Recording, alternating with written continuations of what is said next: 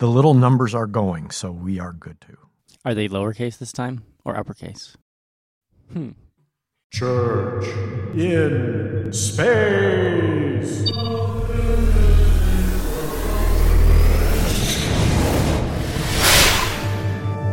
Welcome, everybody, to our newest episode of Church in Space. In 3D! We haven't done this in a while. I'm Dave. Hi, Dave. I'm Drew. Hi, Drew and Dave. I'm Dan. Hey, we haven't introduced ourselves in a while. All right, our topic today is religion, because we never talk about religion on this podcast, ever. Would you say it's about church in space? Yeah, right. No, but seriously, it is about religion and religious influence on characters in science fiction. Drew gave you a door that was like I know, 50 yards It's wide. like, I know, but like, don't get me wrong. I love Catholic Space Empire. You know, like the idea. I just love. That sounds like a great board game. Yeah, Catholic Space. There was actually a failed RPG. Like, all they had were the advertisement, but the advertisement looks sweet. But like, the advertisement is like, the Pope's battle cruisers are coming to bombard the Earth. And I was like, yes, like sold. You notice how fast we got off topic? Never. It's amazing. We didn't even introduce the topic. I know. We introduced ourselves. No topic. All the way to the right. But there's a great comic that used to be out called Battle Pope.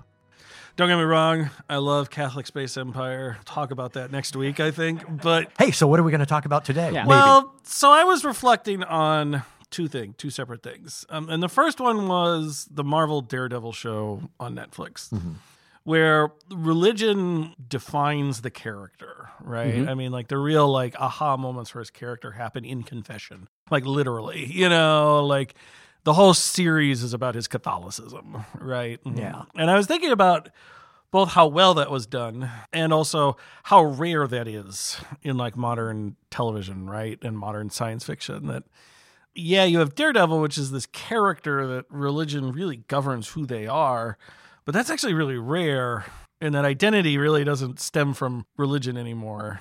And like, character growth doesn't stem from religion, and often most characters are just a-religious, right? Yeah, Like, yeah. and this came from rewatching the first season of Stranger Things. And I was thinking about, it's early to mid 80s that the show takes place. Realistically, like, that whole family would be going to church every Sunday, probably, you know, at least twice a month, right? But there's no picture of that. There's no church in the town. There's no church. It's a small There's town. one mention of a pastor in Yeah. the entire first season. Does he live there or is he like traveling? No, it's when Winona Ryder is freaking out in the show Yeah. the first time, and somebody says to her, well, do you want to talk to the pastor? And she goes, oh, he can't help. You know, that's literally the only mention of, like, church in this whole thing, right? Talking about religion and how it does and doesn't influence characters, and where it's kind of receding. People are almost a-religious in a lot of fiction. Like, what's Tony Stark's religious philosophy, right? Well, I can speak to that. He is God. Well, right. But some of that has to do with the source, because Daredevil was written specifically about how he interacts with his priest. I can't remember the female character's name, but when Bullseye kills her, it's in a church. Right. And that's like one of the initial times that, like, he broke and then went off and, like, killed a whole bunch of people. It's great that they actually stuck to the source material. So when Bullseye killed Karen Prime, he had to deal with the fact of his sacred space was violated. Yeah. The love of his life died in his arms, and he could do nothing to protect her. Well, like, the final season, like, of the television show. No, it's not. It's just season 3. Season 3. It's not confirmed they're coming back. Yeah, so that's true. That's true. Spoiler alert for those of you who haven't seen season 3. Stop now. The whole final thing is him wrestling with how the church has harmed him and, like, not harmed him at the same. You know, it is very integral to that character. But it's interesting to me because, like, even in, like, the DC comics, like, all their characters have, like, religious affiliation, like, originally. I think Superman's a Methodist, you know, or something like that. Like, Batman's an Episcopalian because, of course, he is. You know, like, Well, you can't be Gothic like Batman and not be Episcopalian or Yeah, Catholic. right. I mean, it's And, got to. right, and be billionaire. You know, he would be Episcopalian. You know, it's just interesting how the original source material is almost assumed this has to be a part of their identity. Yeah. You know, like, even the alien from another world that has superpowers has to have a denominational affiliation. And what's interesting about saying he's Methodist is that he is Jewish, if you want to get into the real world part of it. Right. Superman is definitely Jewish. He's created by 2 Jewish teenagers. From Cleveland. From Cleveland, at a time when the oppression of the Jews, if not outright attempts to exterminate, was starting to go up in Germany. Yes. There's a ton of Jewish oppression going on. And so he's written in reaction to that. And then his name is Kal-El. Jewish from front to back. But then we get to him growing up in Smallville. But then, more recently, they have built up the whole religion of Krypton. And so now you have Ra as the main god that all Kryptonians worship. And as Superman's been discovering his Kryptonian heritage, he goes away from Methodists and leans into Ra. The whole Superman arc, Right. from being Jewish to being Methodist to being Roust, Rastafarian. Superman is steeped in religion. Right. And yet, if you watch... Sorry, Rastafarian Superman just went through my head. I thought I'd share that. Nothing ever gets saved because Superman is too busy being high. Okay, but that brings up another topic. Can Superman get high? Yes, they have a special strain. They put kryptonite in the soil with the marijuana plant.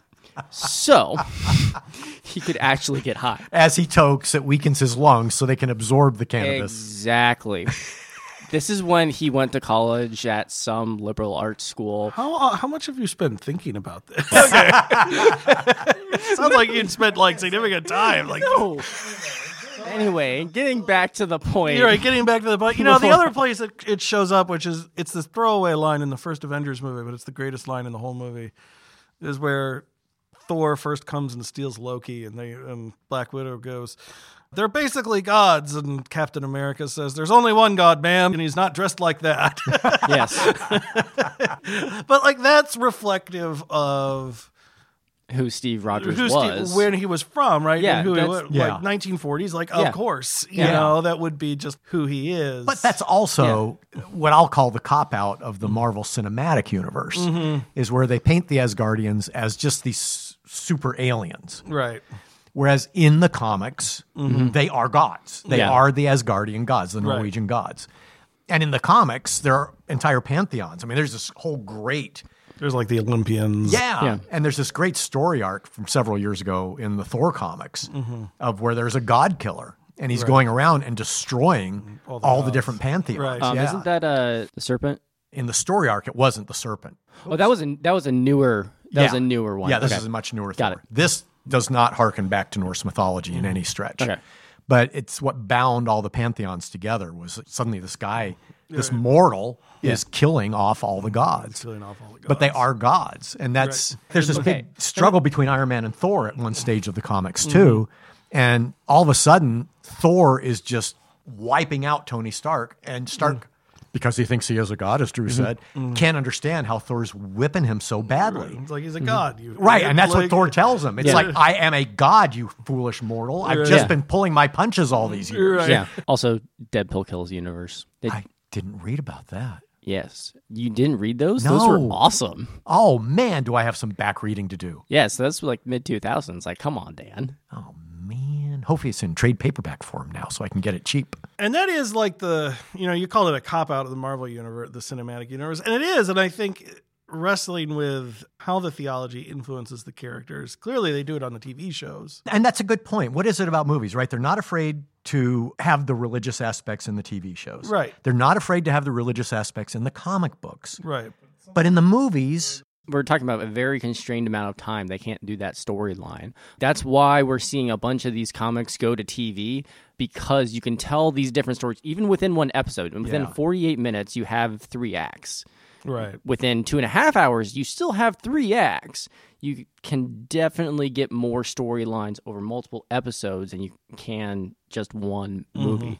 I'm really interested to see what happens with Ms. Marvel, because whenever that comes out, Kamala Khan is deeply Muslim. Yeah. And when she's going through her powers, she's having this, well, what does this mean as a Muslim to have these powers? yeah. Yep. So that arc, hopefully they will do it, but that's going to be a really interesting point to what her character is, how her family dynamics actually happen. I was genuinely interested in that comic for way too long. I wouldn't say way too long. It was a good spin-off. Yeah. No, I didn't go to like Guardians of the Galaxy. Oh, Iron Man. gotcha. I spent too much time on that one comic. Although, yes, Guardians of the Galaxy does bring up the next point in all this. What do you make of Celestials? And in that case, they do cross over into the MCU. or Galactus. Yeah. Like in the comic books, like all these forces are like personified forces of nature, right? Like death is a personified force, right? It's actually a very pagan universe. Well, yeah, she does appear multiple times. Yeah, Until we got monotheistic, Right. isn't that essentially what gods were? Again, so this is where the comic book isn't afraid to wrestle with this. Like in the comic book, this is Thanos' motivation for the whole snap, right? Yeah. Like he's trying to pay a tribute to the personification of death. Yeah. That Whom he's- he loves. Who he loves, yes, right? and Deadpool too. Like Deadpool Right. is who Death loves, Right. Because he can't die, whereas Thanos obviously wants death, but never just gets it. Right. You can't always get what But you here's the thing, to use a phrase, simping after a girl and destroying the universe because of that is like a far more believable motivation than like the universe is running out of resources. Yes, I must kill half the population. Yes. Like, I'm sorry. But Oh, that whole Green Lantern Corps. I don't know if you saw that. There was this my- whole sequence in the Green Lantern Corps where the universe was running out of spectral energy. Right. Every time a Green Lantern used his willpower, the universe was wow. drained of it. It's like, come on. like Thanos is like Malthusian. There's only so much. It's like, guys, There could only please. be one. yeah. You know, but like, I'm in love with this girl and I'll destroy half the universe for her. Like, teenagers do that all the time. You know, like, And that's one thing about the Infinity War that just didn't make sense. Like you could have put death in there. Yeah. And it would have made everything better. It would have. Where Yeah. otherwise it's just, oh, I have this mad Titan, which number one, you don't even talk about the Titans. right. You know, his brother is a major influence of why the Avengers defeat Thanos. He's Yes. not there. Nebula doesn't do anything with the gauntlet, which is stupid. I'm getting on an Infinity War rant. I'm getting off. No, but it's a good rant yes. because it's a good rant because it gets back to without the religious aspect, death as this personified force, it becomes very material, very technocratic, and like not as good Yeah. a story. You know, like as soon as you remove religion from the scope of the comics, it gets very technocratic. Well, and part of the problem too is then they attempted in doing that to make Thanos a more sympathetic villain. No, sometimes a villain is just bad, is just evil. You don't need a mug that says Thanos was right. You Yeah. really don't. Right. You really don't. He's a mad titan. He's in love with death, and he's killing people for this irrational reason. That's great. Right. I mean, that's great as a storyteller. Right. Yeah. It's great as a storyteller. I'm not making a value judgment. Thanos 2024. Thanos 2024. We should all be dust. It's going to be my Ash Wednesday sermon. Yes. You should just snap, and that's it. Everybody's dust. That beats the 3 minute or the what's the Easter Oh, the ultimate. Yeah. Right. The What's the pastoral time? sermon of Yeah. St. John, 3 minutes. 3 minutes? Yes, just the snap. We're done Ash Wednesday. Right. Show the clip. We're good. Getting back on topic. Getting back. Yeah. And the perverse thing actually is that in trying to make him more sympathetic by removing religion, I actually think they made him less sympathetic because, like, I'm going to wage this crusade to exterminate half of every planet for this, like, Malthusian sense of, like, the resources are running out in the universe. It's like, please. You know, that's stupid. Yeah. Like, not only is it evil, it's just dumb. You know, like, it's dumb evil. That's the worst kind of evil. Dumb evil. It is. Smart evil you can kind of get behind. Yeah. Whereas with dumb evil, it's just like, come on, you can do better. Right. Like, let me help you a bit, but I'm in love with this person and I'm going to do all these awful things. Like, that's a more sympathetic in the sense of, like, again, like, real people do that. I mean, look at Deadpool. Like Yeah. the first one, like I rewatched it the other day, and it's Hold just on. like, Hold on. I just have to interrupt because I like how you, as soon as he says, look at real people, they do that all the time. You say, yeah, look at Deadpool. Deadpool's real. Did you not know that, Dan? I'm slowly backing out the door. He is the most accurate comic book character. Yes. Yes. I'll give you that. I'm Yes. going to give you that. No, but like, there's an entire like 3 or 4 minutes where Deadpool is trying to find his girlfriend, and like he's asking everyone where is Francis, and no one knows who Francis is because the guy whose name is Francis, his name is Ajax. So he's going on this murder rampage for a girl Yeah. without asking the right question. Do you know where Ajax is? Yeah, Besides being on a shelf, no one knows who Ajax is. But that's a lot more relatable to audiences than, oh, hey, I'm just going to destroy everyone. Yeah. But that brings the point to why religion's been taken out is so it's more relatable to people. I get part of your point, but we are in a polyglot world and in a polyglot nation. In theory, we can all accept and appreciate whatever religion is being painted in whatever superhero's backstory. I'm cool with Superman being Jewish or Methodist or Roust. Yeah. It adds an extra dimension. The key is I'm always angry. But that's the point, though. Like, to your point to my point, it's just the acceptance of it. That's the problem of we're not all accepting of everybody else. Like, if we were, lots of problems would go away. It's a shame because there's an opportunity for a lot of interesting storylines that get missed. You know, but way back at the beginning, thinking about that first season of Stranger Things, like in a world where the religion does play a part in that storyline, there's an interesting storyline to be had between Hopper and the town priest trying to figure out something about Eleven, or like something like that. Like, you know, 11 going to Sunday school or something, you know. But that's also a great opportunity for learning. Right. If more, studios decide, hey, I'm actually going to stick with this topic because the source material called for it, maybe people can learn about this instead of everyone just not learning about anything. They just know one very specific thing and nothing can change about that thing. Yep. So I think if we've come to a conclusion... Maybe. Okay. I don't know if we should come to a conclusion yet. We don't like that. The reason being, we've primarily talked about superheroes and comics. Yeah. But we haven't really taken the deep dive into sci-fi with this. It's Pastor's fault with Daredevil. Right. So. It's Pastor's fault. Yeah. Oh, Moon Knight too. Moon Knight has very deep religious. Yeah. Wasn't he, one of his alter egos, a priest?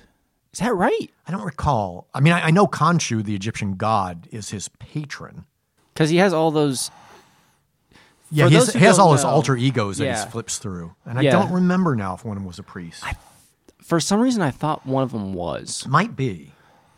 But he flip-flops all the time because he has multiple... For those who don't know, Moon Knight, it's this character that has multiple personality disorder and constantly goes through multiple different... Nighthawk's another good one. Anyway, not the point. Moon Knight... Welcome to Stream of Consciousness Theater. Anyway, you had a conclusion. Let's get back to science it. fiction. I would say there's two different impulses in science fiction, and it's exemplified by the two biggest properties in science fiction, and that's Star Trek and Star Wars. Okay. So in Star Wars, it's expressly religious, right? In that, the whole thing's based around the mystical force and these rival religious monkish orders that are dueling through time and expressly religious in many ways. Yeah. And then I would say in Star Trek exemplifies this problem because I have always wondered, what does the chaplain do on the Starship Enterprise? Well, it's a good point because they have established there is a chapel on starships. Right. And they need a chaplaincy corps, obviously, or you'd think our modern militaries have chaplaincy corps. Yeah. I'm thinking about the education. How many advanced degrees do you need? Because, you have have... the chaplain in the Starship Enterprise. You'd have to have, You have to have your MDiv and your master's in warp drive. Yes. You can fold space-time and pray at the same time. You mean the starships aren't powered by prayer? Yeah. Maybe they are. That's what you learn. It's like Geordi doesn't actually do anything. It's you. You have to be praying all the time for this to work. Just believe in warp drive. Yeah. Come on, everybody. And it's like the orcs and the Warhammer 40K, right? Where their technology only works because they believe it works. Well, that's the reason why government works, is because we believe it works. Right. Well, ultimately, isn't that true of reality? Right. Yeah. Well, we have a shared reality. Who knows what real reality actually is? Well, but a chaplain on the Enterprise. Yeah. Is a great opportunity to investigate a lot of these themes, right? What does the chaplain have to say about Q? Yeah. Who's effectively omnipotent God who claims to be Jesus in one episode, right? Yep. And yet, at the same time, he's clearly not. Yeah, the Q admit they aren't gods. Yeah. They're just hyper. Right. Yeah. There was a lot of missed opportunity Yeah. there because like religion it's just ignored by the time you get to Next Generation. Well, it is and it isn't. Okay, so you've got things like Plato's stepchildren, right? Where Yeah. it turns out that the ancient Greek gods were these aliens that had telekinetic powers. Right. Couple that with the next season, Who Mourns for Adonais, where maybe the Roman gods were real, Yeah, because Apollo. The it's just original he has a different series is organ. the exception to this because there's also that episode where they're on the Roman planet. Yes, and Uhura flat out says. Right. They're talking about the Son of God. And like, oh, wow, that's interesting. There's actually an interesting moment where Kirk's like, well, should we stay and like relive this whole thing? Yeah. That would be kind of sweet. And I'll be like, yeah, it would be. Well, then you have Kirk's great line from, was it Star Trek V, I think? When What does God? Yeah, right, what does God need need with for a the starship? Right. So the original series and those characters are the exception to this. Okay. I'm thinking like Next Generation and like DS9 and Okay. like Well, there was the whole. And now I'm blanking on what the religion was on DS9. oh yeah, Oh, the the Bajoran, Bajoran religion. Yeah. Oh, yes, but they touched on that aspect of how that one specific religion worked in the Federation. Yeah. But yeah, they never talk about last rites. How many characters die in that show without last Exactly. rites? Yeah. Yeah, what planet were they from? Like, what region of the planet were they from? On your identification card, do you say what religion you are? Right. I'm sorry, I didn't think about this before, but Yeah. you're right. That's a really good point because, in the military, part of the point of a dog tag, it Yeah. includes your religion Right. so that no matter what religion the chaplain is who finds you, they can look at your dog tag and they give you your last rites or last blessings or last whatever Right. on your religion. And that's another thing I find very interesting about the real life military is that if you want to be a chaplain in the real life yeah, military, you you gotta- can't push your own religion. Right. It's true chaplaincy. You have to respect the religion of whoever it is you're counseling or Yeah. Right. ministering to. And that is great. That was when Yeah. I grew up, the base chapel at Edwards Air Force Base. It was always kind of cool, and it always gave me a very different feel. I think it's part of why I accept all religious belief, because you go into the chapel and there'd be a Star of David at the front. And then when those services were over, you pull a pulley, and then a Muslim crescent came up. And then when that gathering was done, you pulled a pulley and a crucifix came up. And then after the mass was done, you pulled a pulley and a regular cross came up. And that's when they had the Protestants. So the same building, Right. and all that changed was one symbol in the front of the building. Yeah, because it's a house of worship. It's not a church. Chaplaincy is a different animal than like ordained priesthood, like it absolutely is. But again, that would be fundamentally interesting on a starship. I want to know, like Discovery, do this. Like, don't just have the counselors. I want to know what the like spiritual wrestling of like the crew is. I want to know what seminary is in space. I really want to know. I know. I want to know what's it's in space too. Like, do they learn Greek still? Like, or does the universal translator just do it? Like, They would have to, right? I don't know. I mean, how would you read the Torah in Hebrew with a universal translator? Would you just turn it off, or Does the universal translator like get in the way of the services? Like Yes. somebody has it on and it's Yes. like translating for them. Like, right? There's so many good storylines. And like Star Trek Yes. largely misses these things. Okay, so we are going to separate this episode into two parts. Number one is going to be the comic book section. Number two is going to be the Star Trek version and the Star Wars version. Yeah. Because, by the way, you're talking about Jedi throughout all of time. All I can think about now is time-traveling Jedis. And it took me so much self-control to not bring that up immediately. I want that to be stressed. But time-traveling Jedis? This would be an awesome plot line for the Obi-Wan show. Is Obi-Wan going through time like in Quantum Leap style, like through characters. But swing your lightsaber fast enough Yeah. and you could just travel through the Force. But that's how they eliminate the new trilogy, is that there are time-traveling Jedis. Right. That's how you eliminate it. Like, it was just, oh, I'm sorry, that was just a branch timeline. I think it was a Ralpharian Yeah. induced dream, That brings up an interesting point, though, again, about religion, right? Because all the religions that we know, all the religions we've had on Earth evolve over time. Yeah. None of them are the same they were as when they were founded. Right. So how come the Jedi, over almost eons, not just millennia, they don't really change? Well, the Sith do. I mean, The isn't this... Mandalorians. I actually think this is where the original or where the prequel trilogy was trying to do something interesting and almost did it. I like that, and almost did it. Well, the story of George Lucas. Right, the story of George Lucas, right? Almost did it. But like, I think that's the essence of the critique of the Jedi. There's that line in episode 3 where Anakin, he says something, and then Obi-Wan goes, only a Sith speaks in absolutes. And everybody always like pans that line because, of course, Obi-Wan's speaking in an absolute. Right. But like, it's so clumsily written that like you don't pick up on it. But actually, I think this is the essence of George Lucas's. He's critiquing his own religion that he's created in his own universe. You know, in that the problem the Jedi ran into is they ran into Anakin, and like their thing that hadn't changed couldn't adapt to fit Anakin. And so Anakin ends up going to the dark side. Why? Like, I'm trying to remember the lines from when Mace Windu is telling Anakin why he can't be a Jedi Master. Right. And he's like, because the Jedi Order selects its own Jedi, you know, and it's like you could have just bypassed this whole horse pardon my French, but like, had you just made him a master, you know, clearly he's more powerful than all of you. Yes. Like, I mean, right. He wouldn't have gone Darth on us. Yeah. I think to your point, yes, they haven't changed.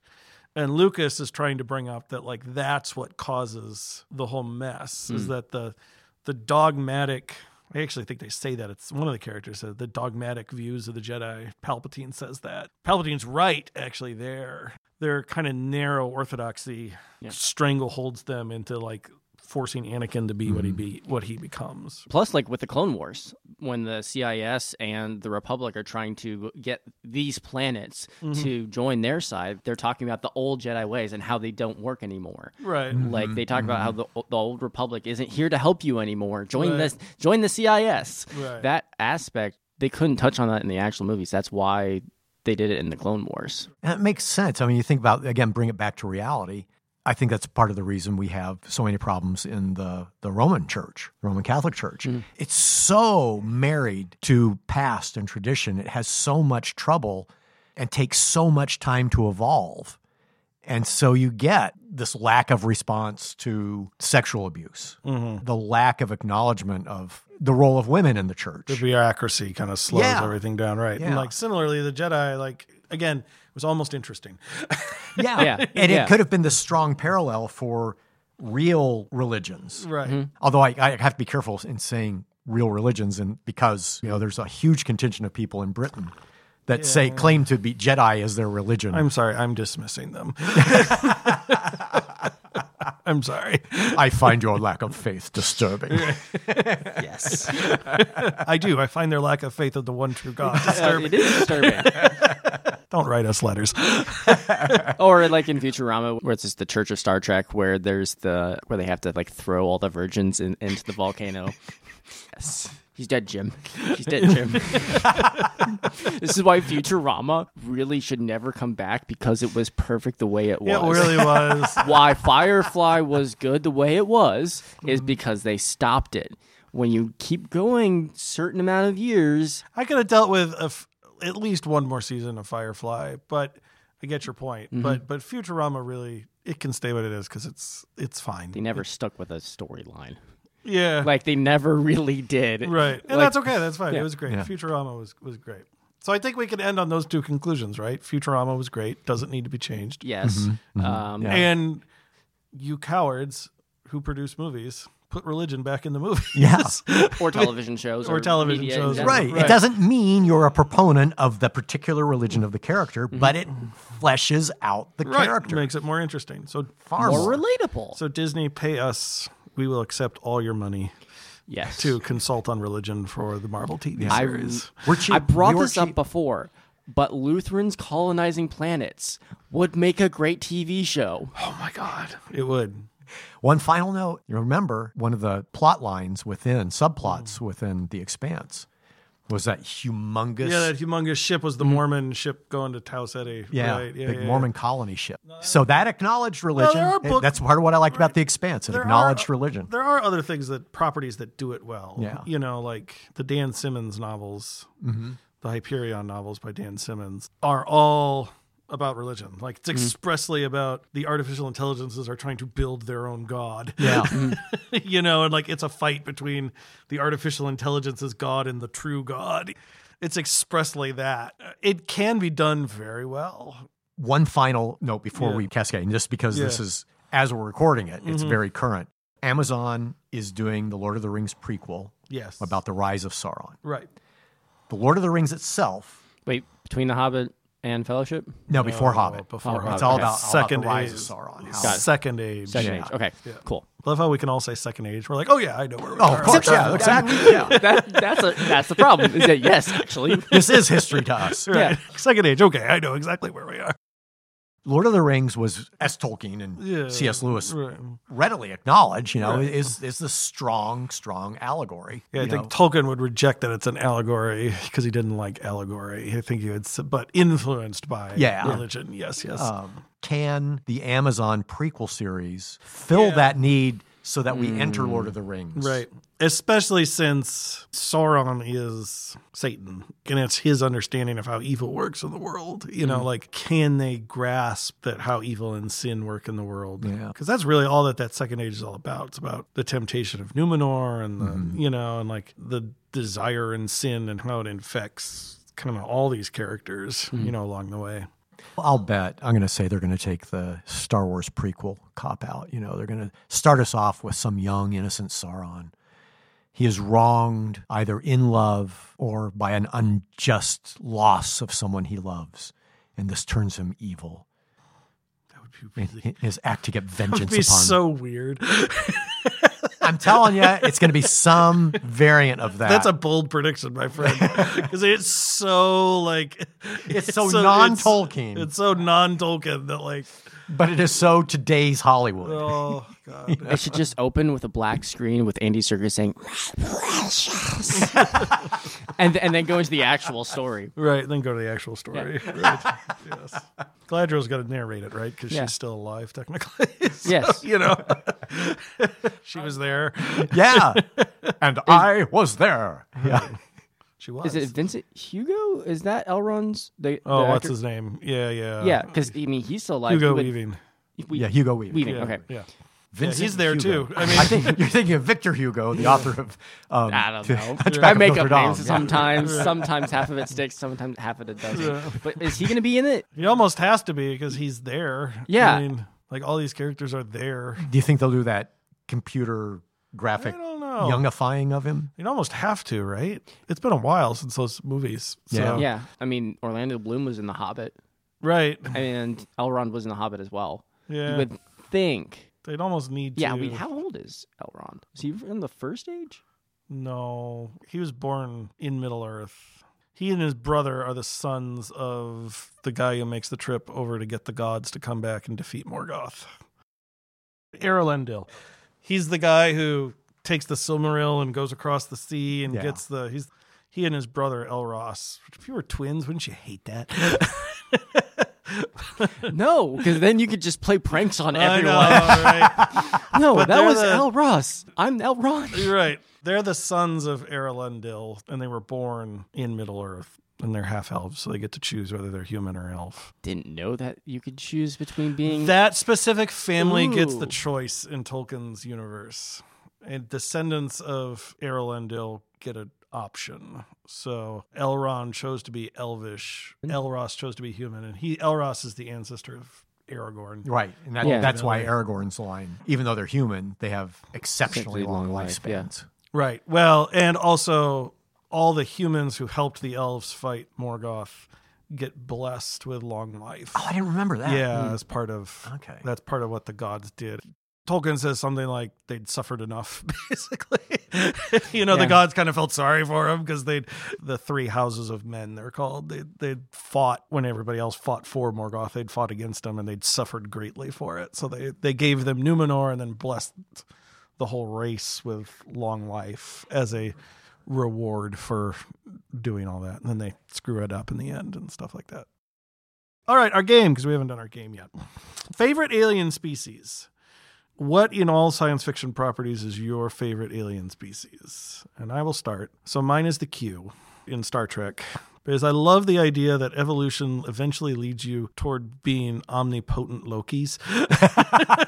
Like the evolutionary moral arc of the universe bends toward omnipotent troublemaker.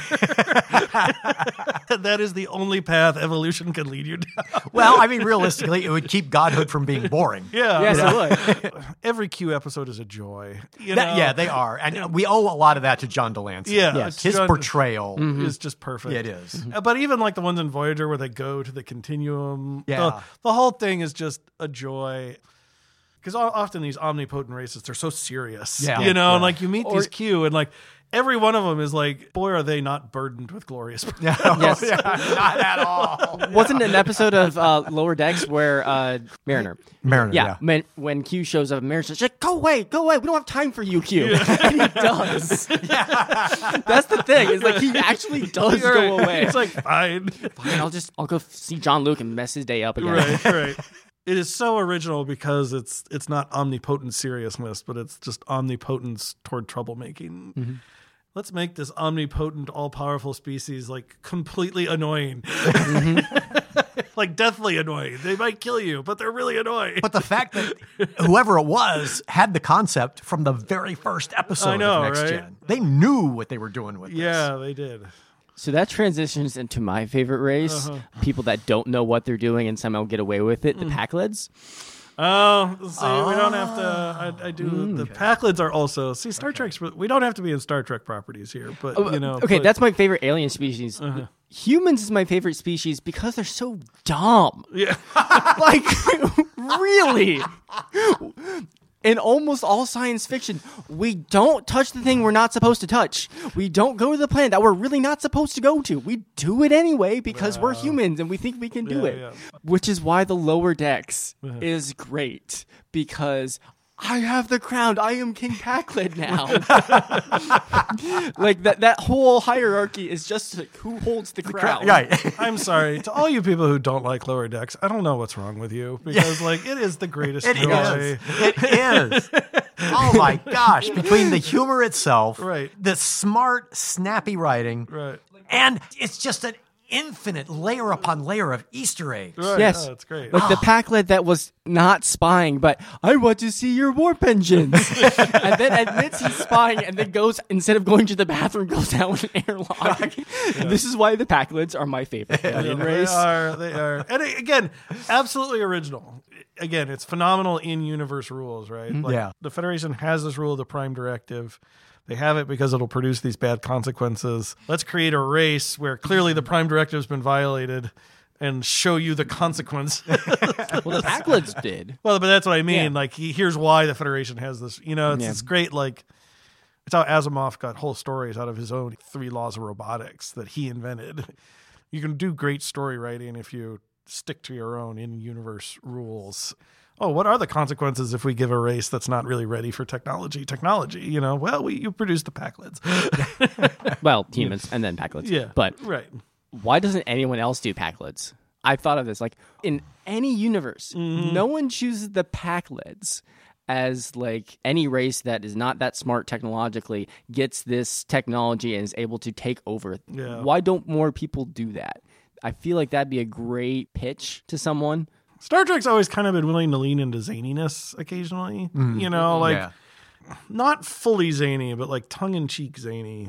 Yeah. Like Star Trek's always been willing to do that. So you have Q, you have the Loxana. Pakleds. Yeah. Yes. Yeah, any of her episodes, it's just like... Right, any Loxana Troy episode is...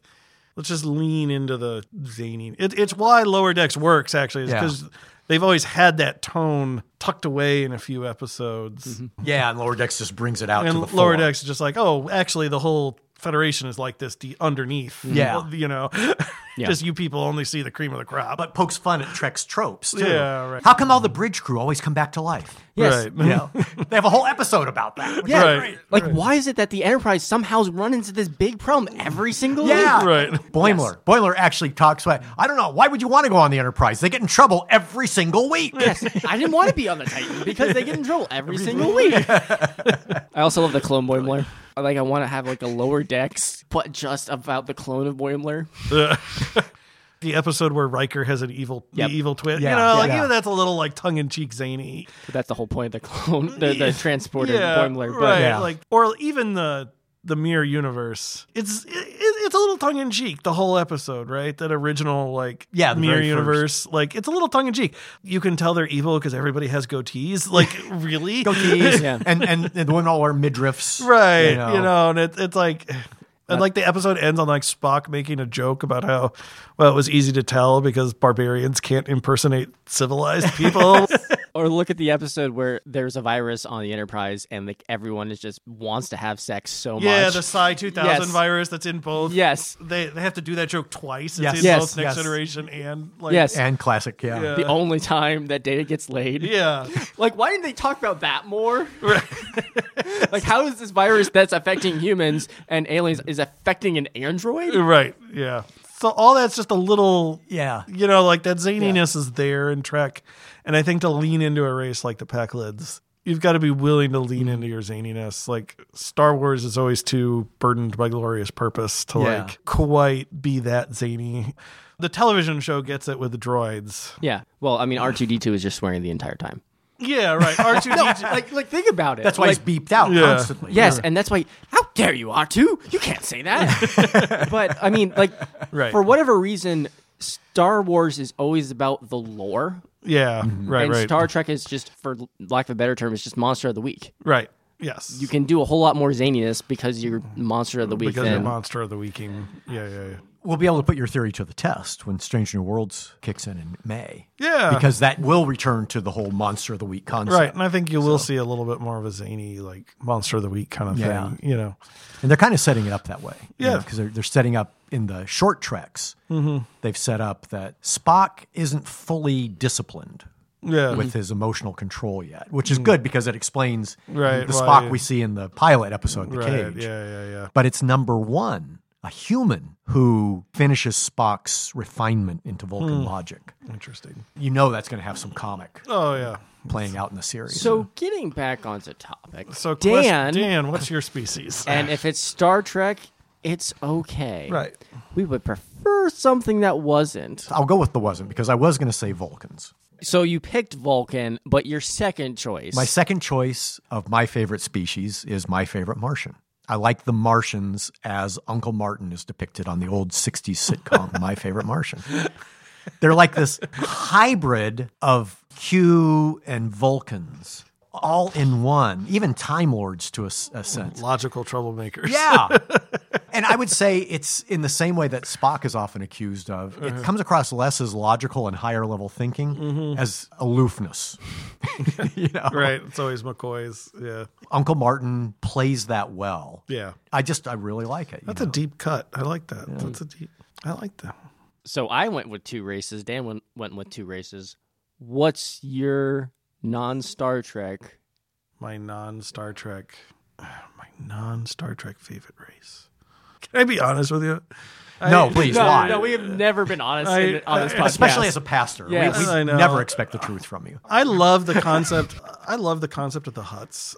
You know, Really? yeah, that there's this intergalactic group of mobster slugs Yes. that like run a whole galaxy. Yes. Again, like my brain is just like, who thought of that? Like, who thought of like, not just like that there's one, but like there's a whole hut, like they're the hut, that there's a Yes. hut empire, and like yeah, There's a like- mother hut. So like the whole concept, both in the comic, in the Clone Wars series, and like in the original. Wasn't that the whole point of the Clone Wars movie? Was the baby hut? Yeah, well, and you see hints of like that there's this wider hut, Yeah, that like yeah. Jabba the Hutt presides at the pod race, and like it is truly alien, right? And it's like here's a species of slugs that have decided to engage in mobster activity, Not only that, they have their own language and everyone else has to speak it. Yeah, Yeah, they don't speak standard. yeah, Yeah. they don't speak standard. Everyone right. else has to speak some form of Huttese. Right. Like because they're that powerful. Right. Like everyone on Tatooine, everyone on Nal Hutta speaks Huttese. Right. Number one, what other family could do that? Right. It's a family that does that. Yeah. Right. Hang the universal translator. We don't need it. They'll I speak love our how language. Zero's mom speaks with a Louisiana Cajun Right, accent. Yes. and, you know? like, and they just like lean into that in Yes. Clone Wars series. Like the whole character of Zero is patently absurd, Yeah. but like I love it at the same time. You Yes. know, like how like the whole Hutt families are like actually like the five. They just look like you took Don Corleone Yes. and like Yes. translated them into slugs. You know, like